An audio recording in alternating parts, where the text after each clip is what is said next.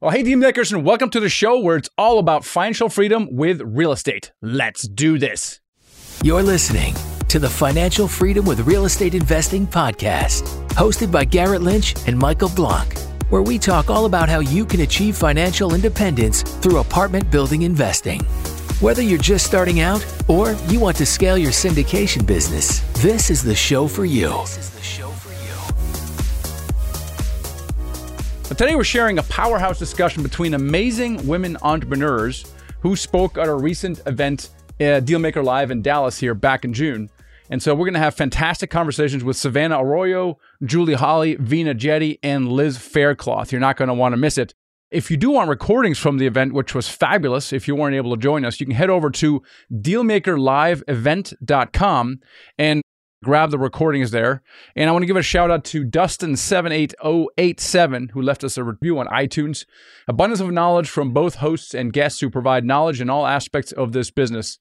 If you think multifamily is the vehicle for you to build wealth, this podcast is an absolute must.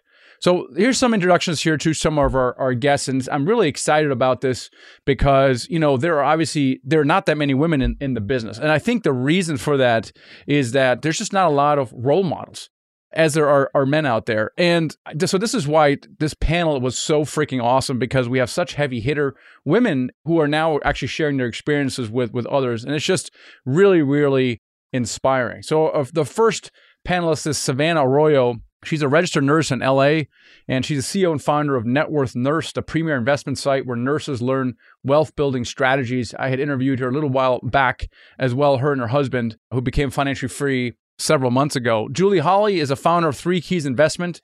She's passively invested in several hundred doors. She's partnered in 68 units and then has a general partnership in about 120 other units. And she's also got a fantastic podcast and platform as well. Vina Jetty, heavy hitter. She has way more units than we do. She's a founding partner of Vive Funds, and it's a unique commercial real estate firm that specializes in curating conservative opportunities for investors. There's Liz Faircloth, co-founded the DeRosa Group with her husband, Matt Faircloth, and they control over $60 million of residential and commercial assets. She's the co-founder of the Real Estate Invest Her community, and it's a platform to empower women to live financially free on their own terms. So really pleased to have this group of women together here and enjoy the conversation. I really want to ask some questions here, not just about our wins, but what our challenges are, because those are just as important, and actually more important. So I'm going to ask a really simple question first. I only have 19 questions for everyone. Now I'm joking. My corny jokes. When did entrepreneurship start for you? And I'll have you each answer that. So for me, it started after I had my second daughter. I was working full-time as a registered nurse in operations in the healthcare system. And I had always had a dream of advancing in the healthcare system to become a CNO, a chief nursing officer. And, got my master's, was working my way towards that. And then after I had my second daughter and taking that break from maternity leave and being at home with her, my priorities shifted very much so. And I wanted to create a business where I had more time freedom with my family and more flexibility with my schedule. And when I started Googling ways to do this and create passive income and multiple streams of income, real estate popped up time and time again for obvious reasons. It's one of the best ways out there to grow wealth. And so with that, ran with it. And less than a year and a half later, I was able to quit my full-time job, nursing job. I'm still doing it, maybe one day a week or so, but it's allowed me a lot more time with my family. Awesome. Did anybody else have to earn money to go to the movies as a kid or pay your way to summer camp? If you did, raise your hand, please. Okay. Yes, you guys are all entrepreneurial then. Okay. So my entrepreneurial journey began very early on in fourth grade. I really wanted to go to summer camp. And even back then, a long time ago, it was like, I think $328. And my parents said, hey, I'm one of four kids. Like, you're going to pay half of this. And I worked my butt off picking weeds and doing all sorts of things. So really entrepreneurship began very early on just by nature of how my parents, ran our household, and it was instilled in me. And they gave us a lot of also support in my brother had a cartoon character he created and had screen printed t-shirts and went around. So it was very much instilled in us. My dad had a sandwich shop and we're in real estate, my third generation. So it's really been bred within me. And so I want to encourage each of you that when you have kids, and my amazing kids are here, right now, and allow them into this entrepreneurial journey and share it with them. But it starts really early on, and it's morphed over the years. And so I was a public school teacher, and I took that bet on myself when I got a potential pink slip opportunity. I was supposed to be tenured. And the next thing you know, it's like, oh, hey, you could get a pink slip. And I thought I had that golden ticket. Like, oh, you know what? You work for the government, you're safe. You're totally safe because you work for the government. Nobody's going to shut down the government or teachers and schools, right? Well, yeah, actually they can. And I was 3 people away from being pink slipped. That's when I left and went into residential real estate and have just evolved over the years between residential, and thank God I found through podcasts, I found multifamily investing, because this is the holy grail and the most extraordinary people. Awesome. Thank you. How about you, Bina? Yeah, so similar to Julie, I started really young, and I think I was born with it in my blood. And so when I was like 5 years old, someone gifted me a gumball machine, and this was my first business. Someone gifted me a gumball machine, and my mom was my first investor. I convinced her to buy me gumballs for the gumball machine. And it was one of those ones you put like a penny in it and you turn it, it gives you a gumball. And I would go to, anybody who walked through the door, neighbors, friends, say, hey, do you want a gumball? They would say yes. I'd be like, great, it's going to cost you 10 cents. I'd take the 10 cents, I'd put it in my pocket, I'd pull out a penny from my other pocket, give it to them to put into the gumball machine. And I got to keep the 10 cents and the penny, and I did not pay that investor back at all. I kept all of the gumballs, never paid my mom back. But that was my first business venture, really. And like Julie said, it starts really young, and I have twin, almost 3-year-old daughters, and I try to instill in them business values. Right now I asked them, okay, you want to buy this? Do you have any money?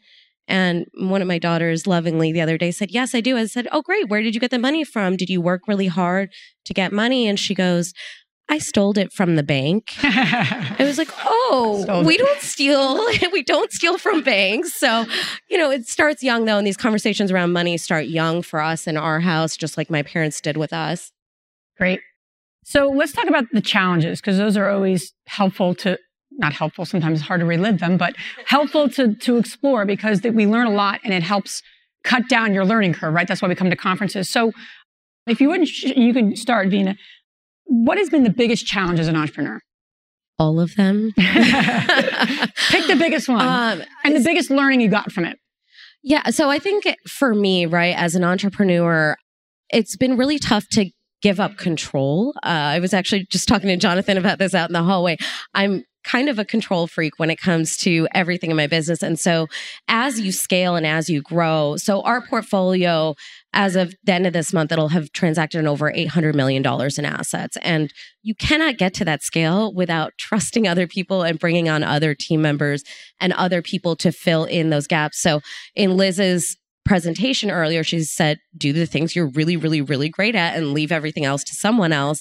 And so I think actually implementing that, knowing you need to do it is one thing, but implementing it is another thing.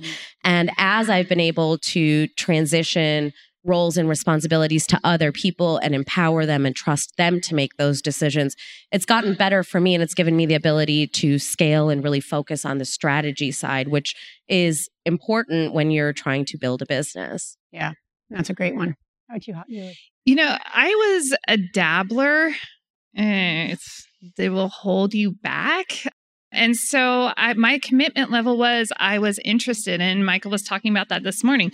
I had a lot of interests, and I didn't zero in on any specific interest, and it cost me a lot of time. I didn't trust other people. I thought I had to do it all myself, and just by nature of not believing in myself. And so if you're a fellow dabbler out there, then I'd encourage you. One of the things that helped me out was I just learned, okay, zero in, find clarity, take time. It's okay to step away, to gain that clarity and to say, who am I and what do I actually believe in? And then that was more about personal development than anything, because especially when, depending on what your family dynamics are, I had a great family, but I was the little kid sister. I have 3 older brothers. And just like rewiring some of my thinking is saying, you know what, anything is possible. You can do it. And to chase that passion and that fire that's within you, just like Liz was talking about, like what is that core within you? And so really, I would say over the last 3 years, everything has ignited. It's been a slow path to get there. But the more I have focused on, just being clear and then pursuing more of what makes me happy and fulfilled, it just snowballs after that. And so I want to encourage you, like you're not alone if you're on the fence, but the moment you actually make a commitment, that's when everything shifts. Like everything, and I've watched it with other people, like you make that commitment, your life will change. And I mean, hey, we commit to a lot of different things wholeheartedly, except most often we're not committing to ourselves. And it's a scary commitment to make and to believe. So I had to learn to believe in myself and overcome a lot of thinking that was clouding me. And the more you rid yourself of that stinky thinking, you can really gain traction. Great. I would say my biggest thing was the work-life balance, especially as I transitioned out of my full-time job. Before, when I was working full-time, I'd be working full-time at the hospital, come home from work, do dinner, bath time, bedtime with my kids. And then from 8 o'clock till midnight, every night, my husband and I were working on this business, working on real estate. And so when I actually got to leave my full-time job and do real estate full-time, I was still working all day, doing dinner, bath time, bedtime with my kids, and working every night from 8 to 12. And my husband's like, isn't this why you quit your job so you don't have to do this? And it was a huge shift of like, okay, the reason I am investing in real estate is to have this time freedom. And it's a constant reminder to me, because as an entrepreneur, you want to do all the things all the time. And the to-do list is never ending. And so for me, it's intentionally shutting it off to have that balance. That's a great point. I'd love to go there. I think one of the things when we started to our community wasn't just about women investing, but it's about how do you do it in a balanced way? Because we wear a lot of hats. Everyone wears a lot of hats. And no one gets into this so they can work a million hours. So let's talk about the balancing act, because there's no such thing as an exact balance. If I'm here right now, literally right now, my daughter has her orientation kindergarten. Tonight, my son has his first dance. Firsts, both of them, on the same day while I'm here. So, you make choices. So I'm not balanced right now. I'm not being a mom mode. I'm being here with all of you. So how do we do that in a way that works for our lives? Because it's hard. I mean, it's hard even just quite honestly for me today, to be perfectly frank. So how do you do it? How do each of you do it? Or what have you navigated in your own lives that you've created this, we can balance, but how do we do it in a peaceful way, right? It's hard for a lot of people, and it's hard for me. So not that we all do it all the time, but when it does work for you, what is the recipe that has worked for you? How about you start, Julie? That's a great question. So my husband and I are both, full-time real estate. And so it creates it interesting. You have this time that is available. And I happen to absolutely love what I do. I love networking and getting to know everybody. And I love being in the space, the capacity to serve my investors well. And so it does create some interesting lines, because this is my career, it's my hobby, it's also my life mission to serve investors and to support them in their, financial, growing their portfolios. So when you look at what you're doing, when you transition from that W-2 type space into, well, now I get to build into legacy space, the lines, I think, become quite different. And so I did look for harmony versus balance. And my husband actually was also pointing out, and I think it was one day, it's really insightful, is that if we were walking a balance beam, your arms are out and you're kind of going back and forth a little bit. And a lot of times when we say balance, we think that we have to just be like perfectly like we're walking, and it's a perfect straight line. And actually, balance looks like this. It looks like, okay, well, right now, I'm here and my kids are having these firsts, but I'm going to be dipping back over there. And so really honoring that. But I have become better. I can't see my family in the back of the room, but I think I'm becoming better at shutting down at nighttime and not working at night. But again, it's a challenge for me because I love what I do. How about you, Vina? Yeah, I'm still looking for the balance. I think this is something that is like very, very, very challenging. Similar to you, like my kids were supposed to start their first day of preschool today, and I'm here, and I was thinking about the logistics.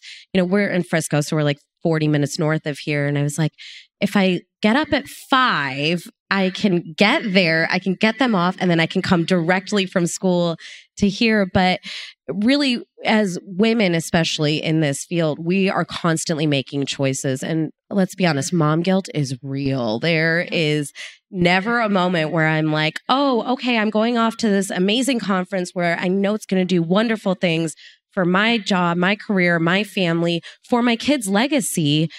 But it's totally fine because they'll be fine without me. No, that mom guilt is always there.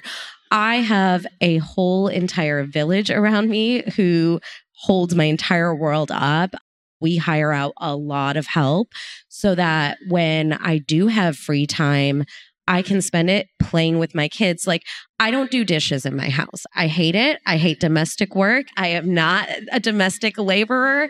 And I hire out really great help to take care of that so that I don't have to do dishes when I have a free 20 minutes.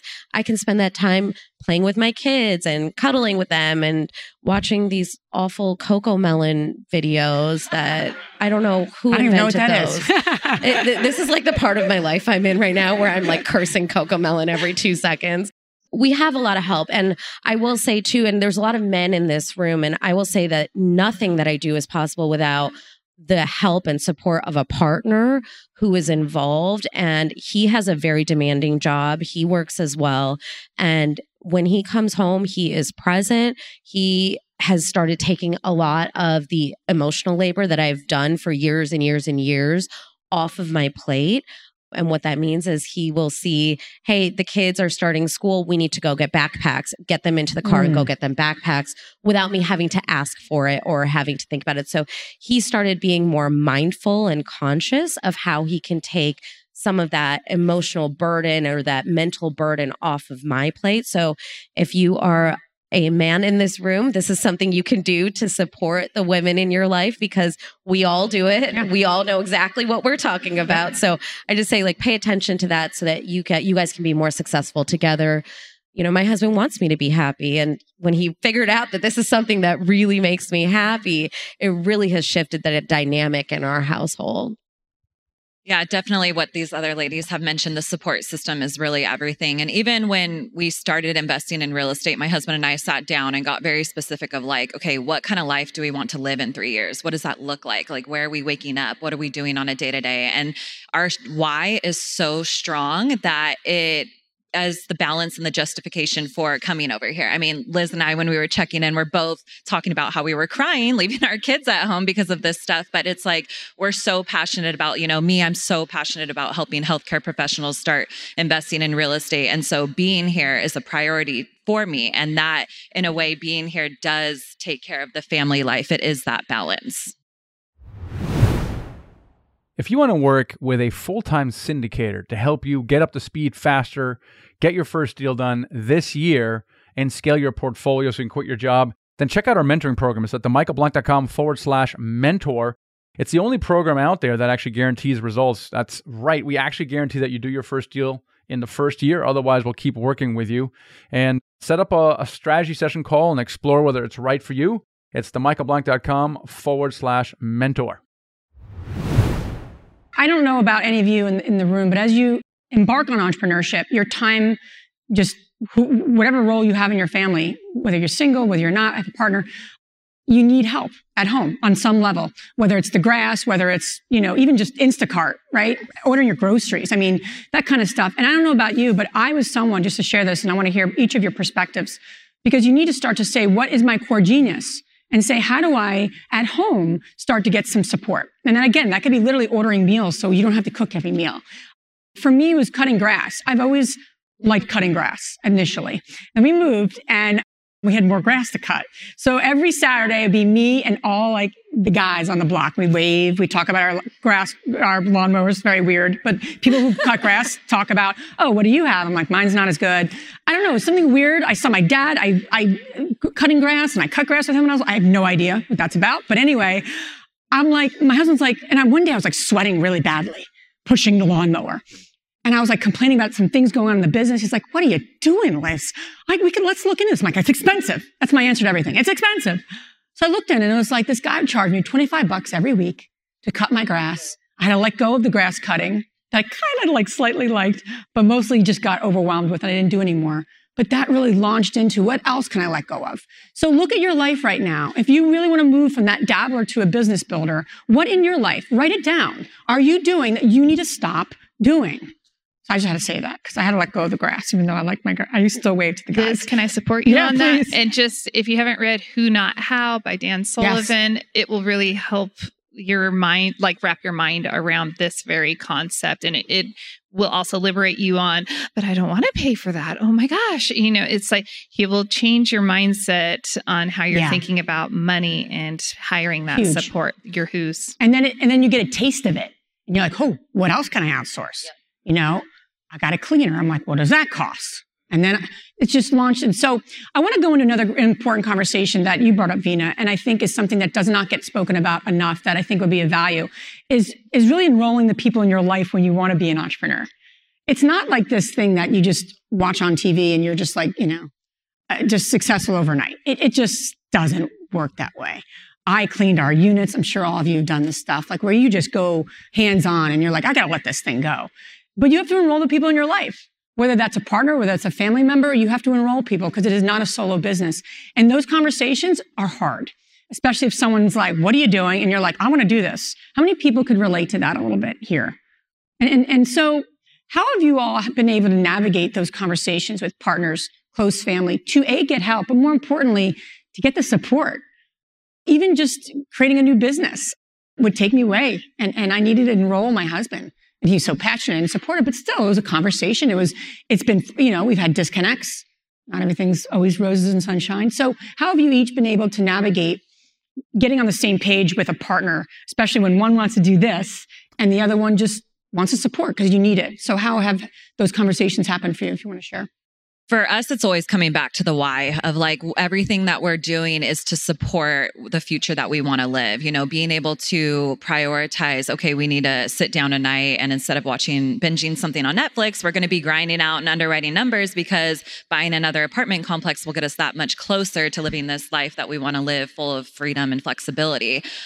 So that's huge. And enlisting help, hiring, I hate cooking, and so luckily, my husband and I live in LA. And so, even eating vegan and plant-based, you can order out. We order out so much. And at first, coming from a home where my mom cooked and had dinner on the table every single night, it seems almost like a failure or like embarrassing to admit, like, I don't like cooking. I order out for all my food, but that's what we do. And it saves us so much time on cooking and dishes and hiring a house cleaner as well. And like my favorite day of the month is the day my house cleaner comes, right? And so not having to clean bathrooms allows me to focus and spend time with my kids and work on my business. So enlisting help in all areas of life is huge. Even flying out to this conference, we don't really have support in LA for taking care of our daughters. I had to fly my mom out to be there. And, she's on board with it because she sees what we're doing and how we're growing our business and what we're trying to do. Yeah. That's great. What you do? That's a painful question, right? Because honestly, I think it's easier to find people and enroll people. It's vetting the people and making sure they're the best people. And I'm going to take this a different direction and say sometimes you might need to disenroll some people. And that's a not very often spoken about, uncomfortable way. And so I know these ladies are going to take it that direction. To answer the question specifically before I go there is my husband and I are we communicate. I'm an over communicator. And I'm clear about where I want to go. I'm clear about what I'm building. And so I can share that vision very intentionally and intentionally say, can you, will you? And that's my primary support right there. Number one. But there were some people in my life that It feels horrible. And so I'm going to share this because I think that this will resonate with a lot of people, and that there are some people that in our lives that will hold us back, that will make us feel bad about what we're pursuing. They'll make us feel that there's something wrong with us because we want to be successful. And that was something I really had to wrestle with more than finding the who's that I needed in my life. And so Brendon Burchard, in his book, The Charge, has an entire section on connection, an entire section on those type of relationships, and just identifying what are the roles of these people in my life. And that allowed me to be able to not feel, I would feel guilty about the people that maybe I was not being intentional about, that I felt I should be intentional about. And that might even go to a family level. Actually, for me, it does go to a family level. So it's very personal. Now I'm going to get all teary-eyed. So it's like being really clear about who you are surrounding yourself with, because if you are building something that is going to outlast you, you have to have the right people around you. And my vision is huge. I want everyone to experience financial freedom who wants it. Like, I'm not into retiring. Man, every investor who wants to learn how to do this is going to learn how to do this. And that's a really exciting opportunity, but it also means that I don't have the capacity to have people around me that are going to suck my energy from me and demand things unnecessarily. And so in my home, we even have that's D for drama. We're not doing drama, like that's rated D. I don't watch movies even that have D, it's my own rating. That's a D for drama. We're not watching it, like just being really intentional about the things that are surrounding you in every facet of your life. So there's onboarding people and offloading sometimes. So my husband knows who he married. He probably knew who I was before I did, if I'm being totally honest. So I think that just compatibility is kind of a crapshoot sometimes. And I think it just worked out for me in that way. But I will say that really, like you said, it's communication, right? And it's communicating what you need, what you're trying to do, and why you're trying to do something. And I'll say I am not the best at communicating what I actually want him to do. A lot of times I just want him to read my mind and know that this thing needs to be done, and that I want it done the way I want it done. So don't do it your way, do it my way, just by guessing. And that's not really an effective communication strategy. So I have been trying to be better about communicating exactly what it is that I need or want to my husband so that he can help and support in the way that he wants to, but just doesn't know how to. And I think that can be a challenge sometimes, especially for those of us that are entrepreneurs. We get busy, and sometimes it's easier for me to do it myself than to explain to somebody else that it has to be done and how to do it. And I think really knowing that if you take the time to communicate this clearly, it's a problem that goes away for the long term. It's not a short-term fix. And so that's one thing. And then the other thing too is my husband and I share a lot of the same goals for not just ourselves and our future, but for our kids too. We're financially independent. I do this because I want to leave a legacy for my daughters. I don't want my daughters growing up where they think they have to choose between having a family or having a successful career. I want them to know that they can do both.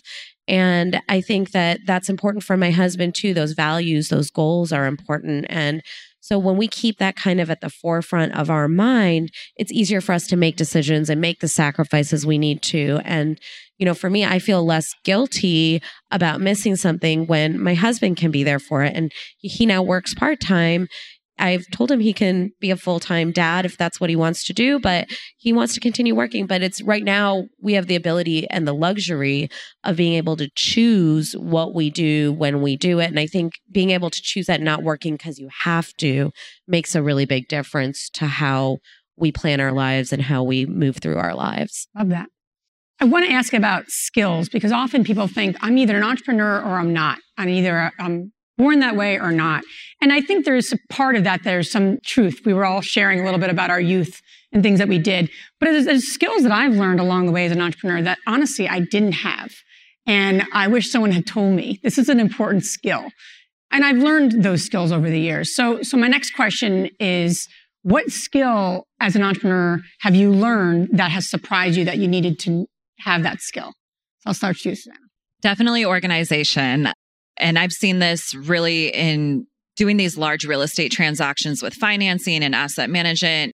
You're going to be asked to find paperwork and numbers, and you need to be very organized from the very beginning of like being able to provide that information very quickly and accessibly. And that's something where when you get into this space, you don't really know what documents are important or what things people are going to ask, and you don't really have a good system for organizing it. And so after kind of doing our first couple deals, we've realized, okay, from the very beginning, we're organizing things in different folders and doing things like that so that when people are asking for things, we have it very readily available. Yeah. How about you, Julie? Collaboration. Oddly enough, there's a different level of collaboration. I was a public school teacher. I thought I knew how to collaborate and such. And yet when you know, a lot of you have jobs, you know, in the business sector. And I mean, I didn't have to give PowerPoint presentations to second graders. So I had to learn how to communicate virtually and online in an effective way. And it shows. It shows. But the cool thing about this is that skills can be learned. If you're committed, you can learn anything and you can actually enjoy and have fun doing it. For me, I think it's been saying no. When you first start out in business, you know, you're so desperate to get that deal, to get that investor, to get all of these things to line up perfectly that you're oftentimes willing to bend backward and go out of your way to do certain things that you wouldn't necessarily want to spend your time doing, right? You're going to take that phone call on Christmas Day because it's the only time that investor can talk to you.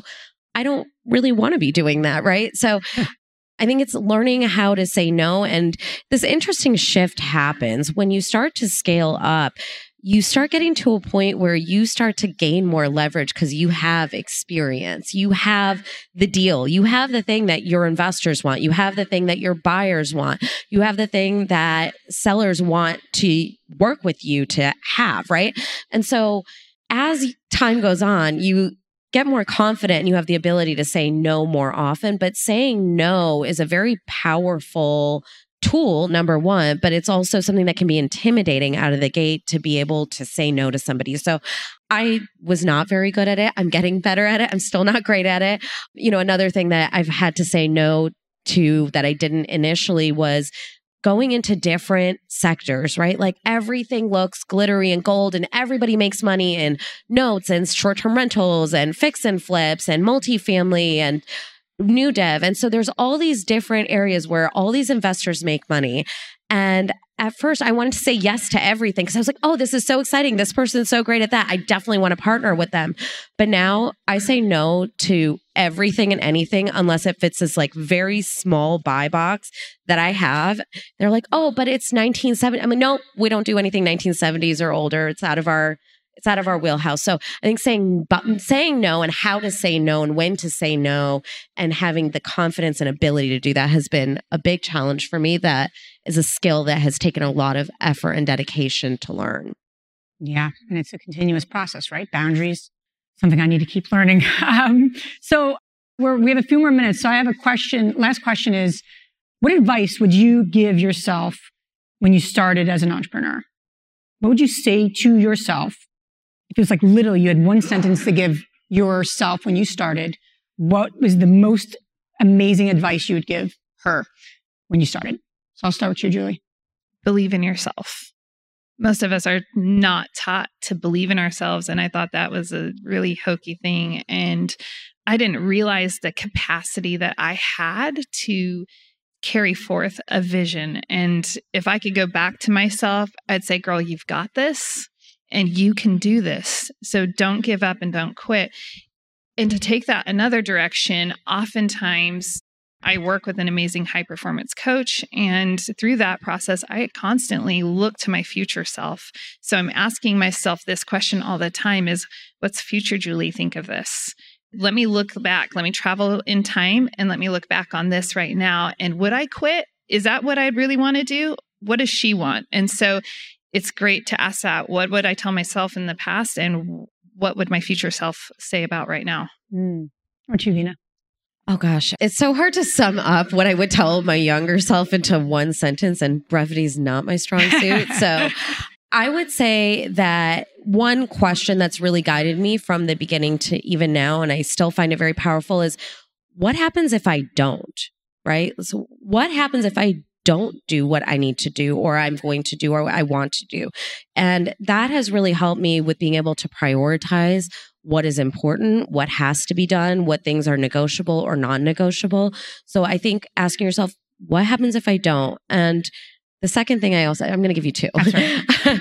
The second thing is also, I always kind of lived by this phrase, like, go big or go bigger. That's just, I think, the way things should be done. That's who I am as a person. I am very extra, I've been told many times in my life. I try to live up to that.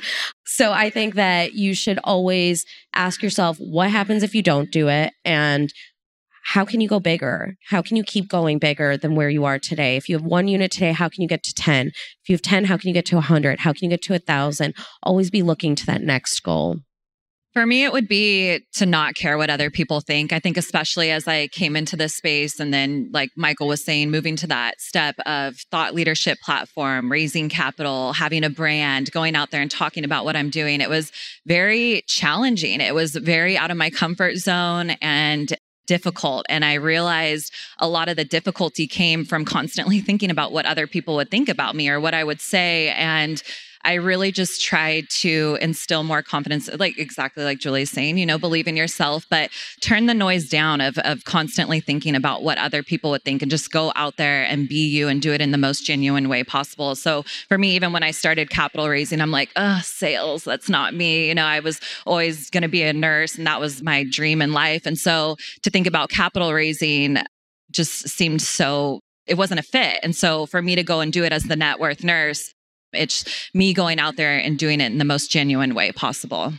Yeah. And as we wrap up here, I know we're out of time. Mine would be to surrender and not to control every situation. I mean, that's something I struggle with every day, to be honest. But I think as entrepreneurs, we have a goal. We want to achieve it. We want to make it happen. And there's such a peacefulness if you surrender to the lesson or to the fail or to this is not working the way you want to. What's the lesson in this? And just being a little more graceful would have been what I would tell myself. So a big thank you to Savannah, Julie, Veena, and Liz for sharing their wisdom at DML 2020. Hope you enjoyed that. This year's theme at DML was mentoring. Even our keynote, Damon John, talked about the importance of mentorship in his life. And if you're looking for a fast track to buying your first apartment building, you want to scale faster, avoid some of the bigger mistakes, then consider our mentoring program. It's at themichaelblanc.com/mentor. And there you can schedule a call with us and see if mentoring is right for you. Really excited about that. We've helped several hundred students acquire their first deal and quit their job. So we're really excited about our program there. Check it out, themichaelblanc.com/mentor. Hope you guys were inspired by today's episode. Catch you next time. Thanks for listening. Take the next step toward financial freedom by checking out our Freedom Vault, where you can find free resources to help you with apartment building investing. Whether you're an active investor just starting out, or looking to scale your syndication business, or looking to invest passively, head over to themichaelblanc.com/vault to gain access to our Freedom Vault.